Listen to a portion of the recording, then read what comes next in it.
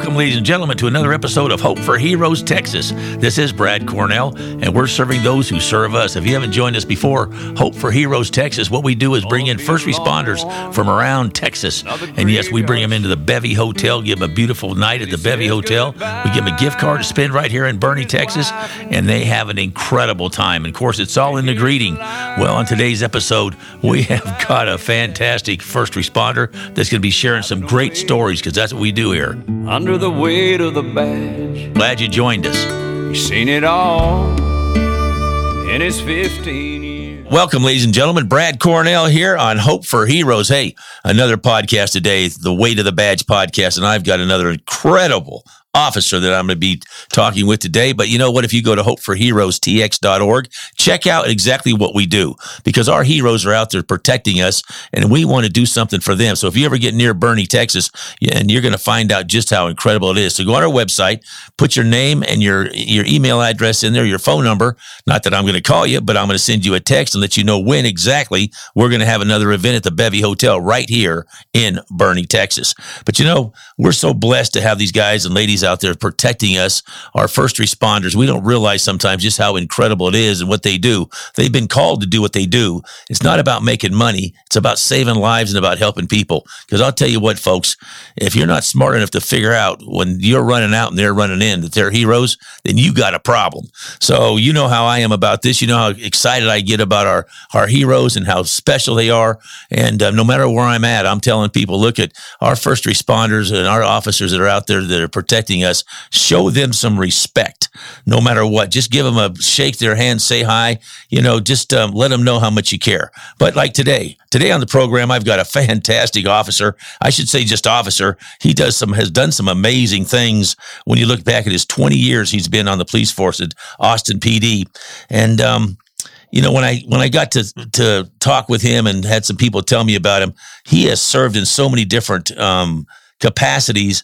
You know, he's not only been an officer, and he's been patrol and dealing with the drug dealers and prostitution at the street level. He's done hostage negotiations. He's a detective. Of course, it's amazing, you know, when these guys are out there doing what they do, they're not looking for any recognition, but they keep getting the better, and the more things they do, they of course just keep getting more and more promotions. And of course, he was detective. Then he was in the special crimes unit and on safe streets, supervising the street narcotics. I mean, it is so exciting to listen to somebody that is in the mix of all this stuff. You know, guys, we're just civilians out here, especially me. And when they put the yellow tape up, we don't know what happens after that. So today I've got such a special guest on. He is a lieutenant in the Special Investigations Unit. And I just want to get some information from him like I always do and find out just what we don't realize happens. So today on Hope for Heroes, the Weight of the Badge podcast, a guy that been carrying the weight of the badge for 20 years. It'll be this next month or two. He'll be his 20 years in. Help me welcome today Shane Streepy from Austin, Texas. How are you, sir? I'm doing well. Thank you for having me on. Well, man, thank you for coming on. So we're excited that you're with us today. And I said it'd take another 15 minutes to go through everything you've done in the last 20 years. So I really do appreciate you coming on today. And hey, as we start this program off, this podcast, how did you decide you wanted to become an officer? So, as you said, I've been with the department for almost 20 years. So if you go back to the early 2000s, and we're talking about 2001, 2002, one of the most impactful things that happened in the world at that time was 9/11. So prior to that, I'd been going to college, trying to get my business degree, and I had visions of getting into the corporate world. And I hate to say it, you know, reflecting on it, but I wanted to make a lot of money and make a good life for myself.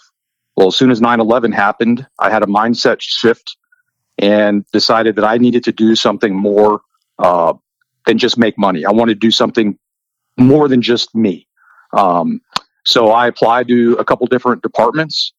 At the same time, I had a best friend that was going through a local police department, would talk about what a great time he was having and all the good stuff that was occurring. So Austin PD was the first department to follow through with the process, and I landed there in December of 2002. Oh, wow. Are you from Texas originally? I am from Texas. Oh, okay. Great. So you applied and they accepted you. And so what did you think when you kind of got into it and you started going? Was it something you said, man, that was fantastic? Or did you say, oh man, I'm here. I don't know if this is good or bad. I mean, what was your... No, I immediately, entering the academy and going through it and graduating, becoming a police officer. There's a joke I still tell with some of my old shift mates. I would tell people I would do this job for free. Oh, wow. That's how much I enjoyed it. I would work 2 nights a week overtime for our sister shift. And I only did it because I enjoyed being out on the street and being a police officer. The money meant nothing to me at that point. Wow. So you just excited about putting your life on the line for others. I'll Yep. tell you what a blessing you are. I'll tell you, Shane, that's what we don't understand sometimes out here, that what you guys do and love what you do. You love doing what you do. So you've done give me kind of a rundown. I know we talked before, but you started off as patrol and then you've kind of just kept going and going and going, haven't you?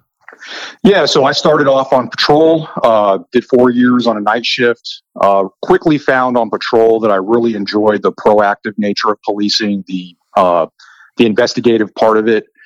And so that kind of led me into the organized crime world. I was able to go to a street level unit for about 5 years that, like you said, worked on drugs, prostitution, violent crime in our specific area. And from that point, into the organized crime division, and I've spent time in multiple different units. You know, what's amazing is when we sit here, because I want to talk about the organized crime side, because, when you just got saying that, you'd think we were sitting in New York. It's like, so when you talk about all the street crimes and organized crime and the prostitution and all the drugs and all that, I mean, it's overwhelming for us to realize just, how big our city or Austin sounds as far as, as small as it is, all these things happening. So with all the units you've been in, what's been the most interesting or the one that you really... So the one I enjoyed the most was where I spent a lot of time. I think I spent about 4 to 5 years there. It was in our gang unit, which was also attached to the FBI Safe Streets Task Force. Mm-hmm. So what that means is we were APD officers or detectives, but we were deputized as FBI special agents, and we actually worked out of the FBI building, developed a lot of great relationships with them, and we worked cases hand in hand with each other. So we were able to do a lot of good work because in theory, you are working with the FBI and you have a lot more resources than a local department can give you. Yes.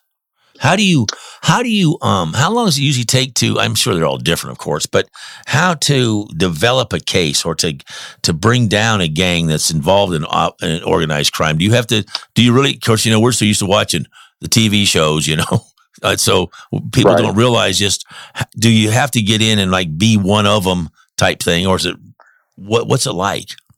So I think locally in Austin, and I can't speak for other bigger cities, but in Austin, there could be a misconception that people are actually embedded with an organization and it's a long-term undercover type of operation.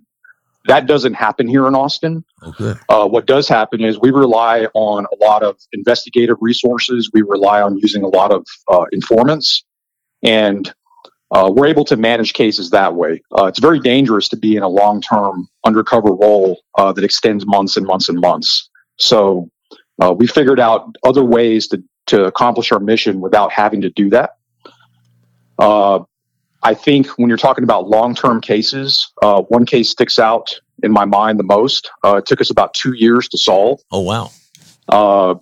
December of 2015, a young 16-year-old juvenile was reported as a runaway.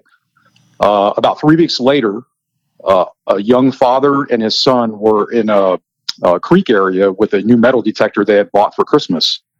While they're going through the field with this metal detector, they stumbled across this juvenile's body. It had been badly decomposed, skeletal remains. So it was a real whodunit from the beginning. Our APD homicide unit, one of the best in the nation, took a look at it. They just didn't have they didn't have the ability to move forward with it. So they called the gang unit at the time, which was myself and my partner. And we went up and had a briefing with them. And from that moment, we enlisted the FBI to assist. And over a 2-year period, we were able to work various informants. We went all over Central Texas. We went as far as East Texas to prisons to talk to people. We used a bunch of different electronic surveillance techniques that I can't really get into. Mm-hmm. But in the end, we were able to arrest 8 people for the murder of this child. And all it really was they were all part of a gang. There was a dispute, and several of the gang members decided they were going to discipline this young juvenile. They took him out to a field, shot him in the head, burned his body, and left him out there to rot. Wow. And so we focused all of our efforts for about a 2-year period to bring justice to that family. And that's one of the most, probably one of the biggest accomplishments that my partner and I, we talked about in this career. Oh my word. I can imagine. And what 2 years. I mean, it's, when we think about it, what it takes to do something like that, and doesn't it happen also, just the smallest little bit of evidence you guys chase down as something big happens?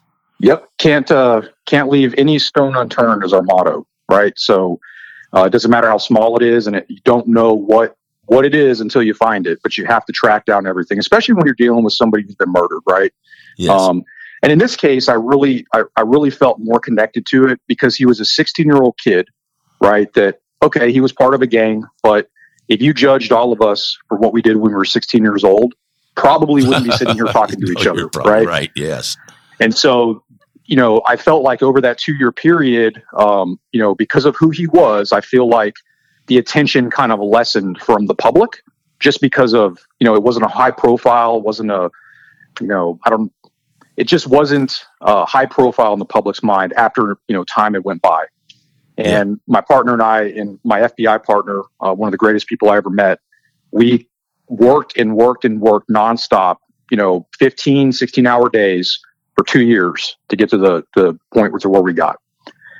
Unfortunately, there's still one outstanding suspect who had fled the country, and we're still trying to locate him. But the other 8 have been sentenced to federal prison, and I think some have already gotten out because their parts were more about the drug conspiracy that we tied into it. But the main murder suspects, the leader of the gang got 30 years in prison. The shooter got 20, and then another person that was involved got 10. Lord knows it ain't no easy task keeping us safe under the weight of the badge. Folks, if you haven't been to a Hope for Heroes greeting, you're probably wondering what it's all about. What we do is get an officer and their family from around the state of Texas. They come into town. They have a free room here at the Bevy Hotel. They know they're getting that, and they're going to get a gift card for the town. They pull in, but they have no idea when they pull up to the front lobby that inside that lobby is a ton of people just waiting for them. The reason is we care so much about what our heroes do and how special they are that when they walk in that lobby, oh my word, they get blasted with how much we love them, how special they are. And of course, the people that are showing up, they show up at 9:30 in the morning, get some breakfast tacos and some coffee and just fellowship until the officers get there. And it's an experience that you're not going to want to miss. Let's get back to our hero carrying the weight of the badge. Kids praying by his bed. He said, I'm gonna be all right. Wow. So as you worked that was one of your favorite, was that one of your favorite units to work, was organized crime? Or I know you didn't you also do hostage negotiation? I did. I was a negotiator as an officer for about 6 years. That's kind of an ancillary assignment. So, we would do our normal duties at work. And then if we got the call to become, to go out to the field to negotiate with our special operations team, we would fall into that role. I enjoyed that because I really learned how to talk to people. That training and actually applying it as a negotiator really taught me how to communicate better with people, which just helped me become a better officer in general. Yeah. I need to take that class just for my wife. Negotiation with her. No, I just say yes and it's over. So whatever. Yeah. But Shane, I think we forget out there now. Each one of these different positions that you continue to hold, is there training for each one of them? I mean, it's not you go to one like hostage negotiation course. There's got to be some training, and the same with organized crime. Or do you just kind of you learn it? You've been learning on the streets, and it's just part of what you guys all do. So.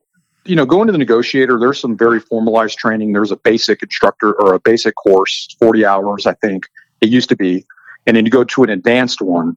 And then obviously a lot of the training is the on-the-job training. It's the actually being there with a mentor or a senior officer that's kind of guiding you through it.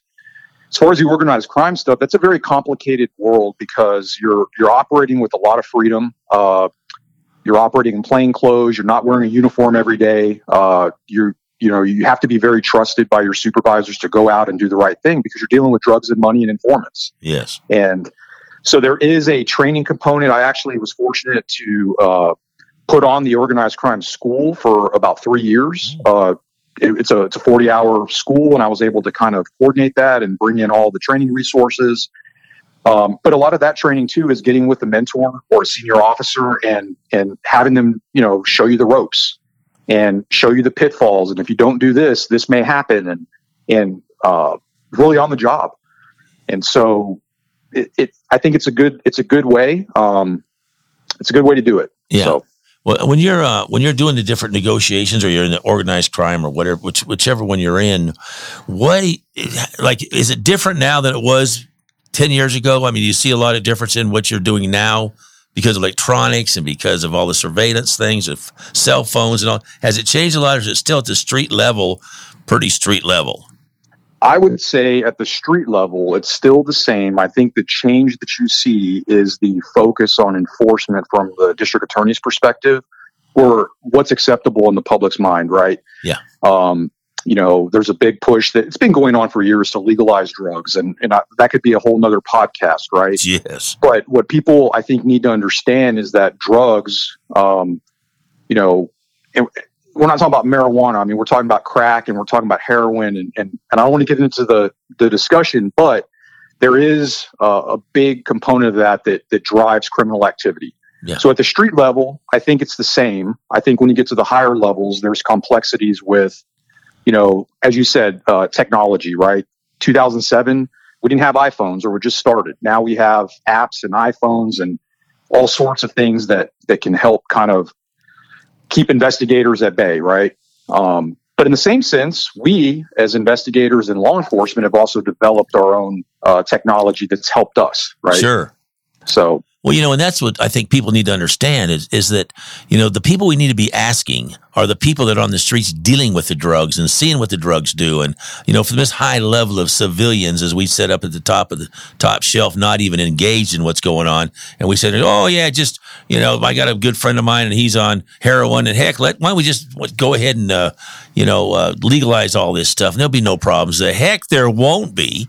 Look what's happening when it's not. Well, I'll tell you, the first dead body that I ever saw in my life was as a police officer. And I was probably 6 months out of the police academy, went to the house, and it was a male subject who still had a needle in his arm, and he had overdosed from heroin. Oh, right. Yeah. Dead body I ever saw. And, you can't tell me that a law, there is a law in place, but is a law being there or not going to help? He's going to get the heroin, and he used it and he died. Do we want to just open up the floodgates? I don't know. Yeah, no, I don't. I mean, I'm 100% against it. Yeah. I just see what's fentanyl. I mean, look what's going on with fentanyl. I mean, it's just all these drugs coming in, and whenever you alter the brain, it's all different for everybody. Even marijuana, I know some nutcases on that. They smoke that all the time. Right. I think they're fried, but not that everybody is. But again, I just think that you guys at the street level, and I said the heroes out there working the streets, the guys out there with going plain clothes. Like I said, sometimes we just don't realize what you all do and what heroes you are. I mean, I just want to tell you, Shane, I'm just so impressed and so blessed that we know you, and that Hope for Heroes is part of just supporting you guys. And like I said, we just want you to know how much we care and what you mean to us. That there's 99% of the people out here that really do care and really do love you guys. But all the craziness going on, well, especially in Austin, you've got some kind of crazy DAs up there that aren't really paying attention. Or I'm being nice, but it's of course Ken Cassidy, a good friend of both of ours, is right in the middle of that with the officers and being the Police Officers Association president. But right. What would you like people to know now? Like, here you are, you've been on the force for 20 years. You're obviously one sharp character, man. I mean, you're awesome. I just love your wisdom, and you worked all these different things. What would you like people to know that just need to know about our heroes that are out there working the streets, or the high level organized crimes, or whatever they're doing?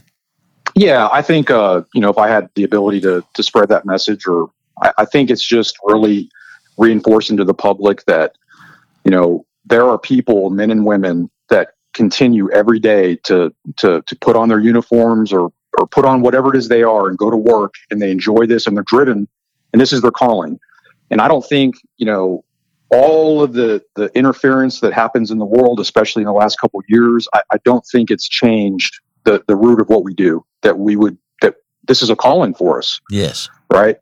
And people will, the officers will go to the ends of the earth to help people, to solve crimes, to bring, justice to victims, whatever it takes. And we're going to keep doing that no matter what happens. And we just really appreciate people like yourself and the community that does show that support. And we just really appreciate it.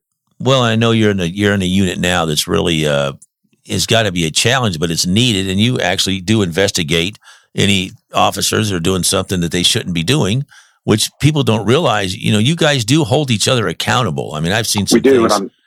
Yep, we do, and I'm glad you brought that up. I'm currently the lieutenant over our special investigations unit, and we are responsible for investigating alleged acts of misconduct by officers. We investigate all officer-involved shootings. We work with the district attorney's office, and I would also want people to know that there's, and we've heard this before, but nobody wants a bad cop here more than a good police officer. And if somebody's engaged in misconduct, we'll hold them accountable, and this department will handle it accordingly.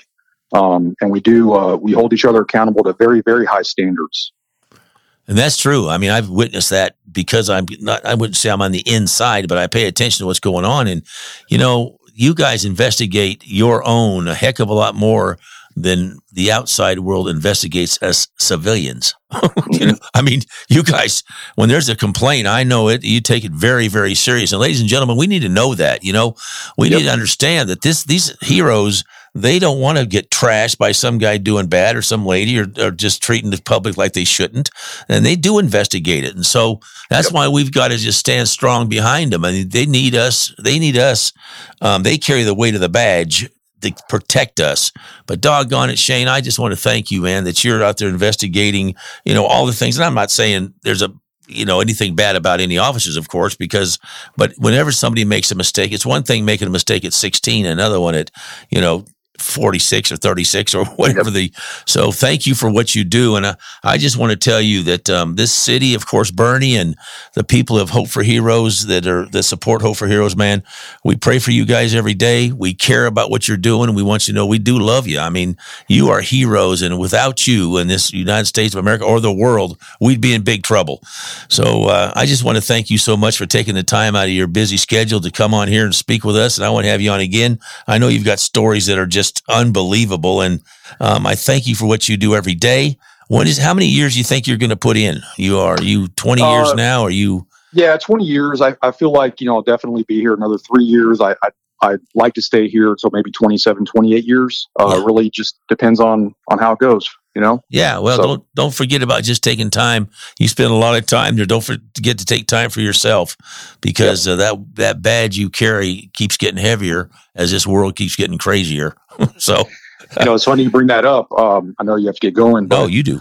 I was talking to somebody yesterday, and the plus side of everything I described today about all the units I've, been able to work with, and all the hard work and all the late hours I've spent with my partners and our teams. I think there is a little bit of downside to your personal life, because I think you do sacrifice some of that.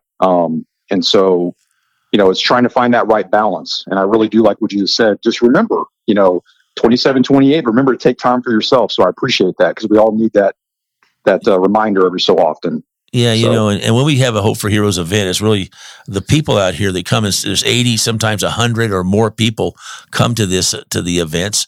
But what we really notice, though, is you guys are just you're regular people. I mean, you do an amazing irregular job. But once you look at you on the street, you can't pick out a cop unless he has a uniform on. You wouldn't know. Mm-hmm. And so you're absolutely right. And that's what I do. You can change lives when you're out there just being casual and taking it easy, because you can the way you treat people is really important. So, Well, Shane, again, I thank you so much. Shane Streepy, Lieutenant, Special Investigations Unit, Austin PD. It's a blessing to have you on the Way to the Badge podcast today, and we're looking forward to working with you and talking with you more in the future. So thank you, sir. Absolutely. I appreciate you and everything you do. All right. Thank you, Shane. We'll talk to you again soon. Yes, sir. Hey, so glad you joined me today. Now, you're going to want to follow us because we've got some upcoming episodes that you're not going to want to miss. See you then. Of the bad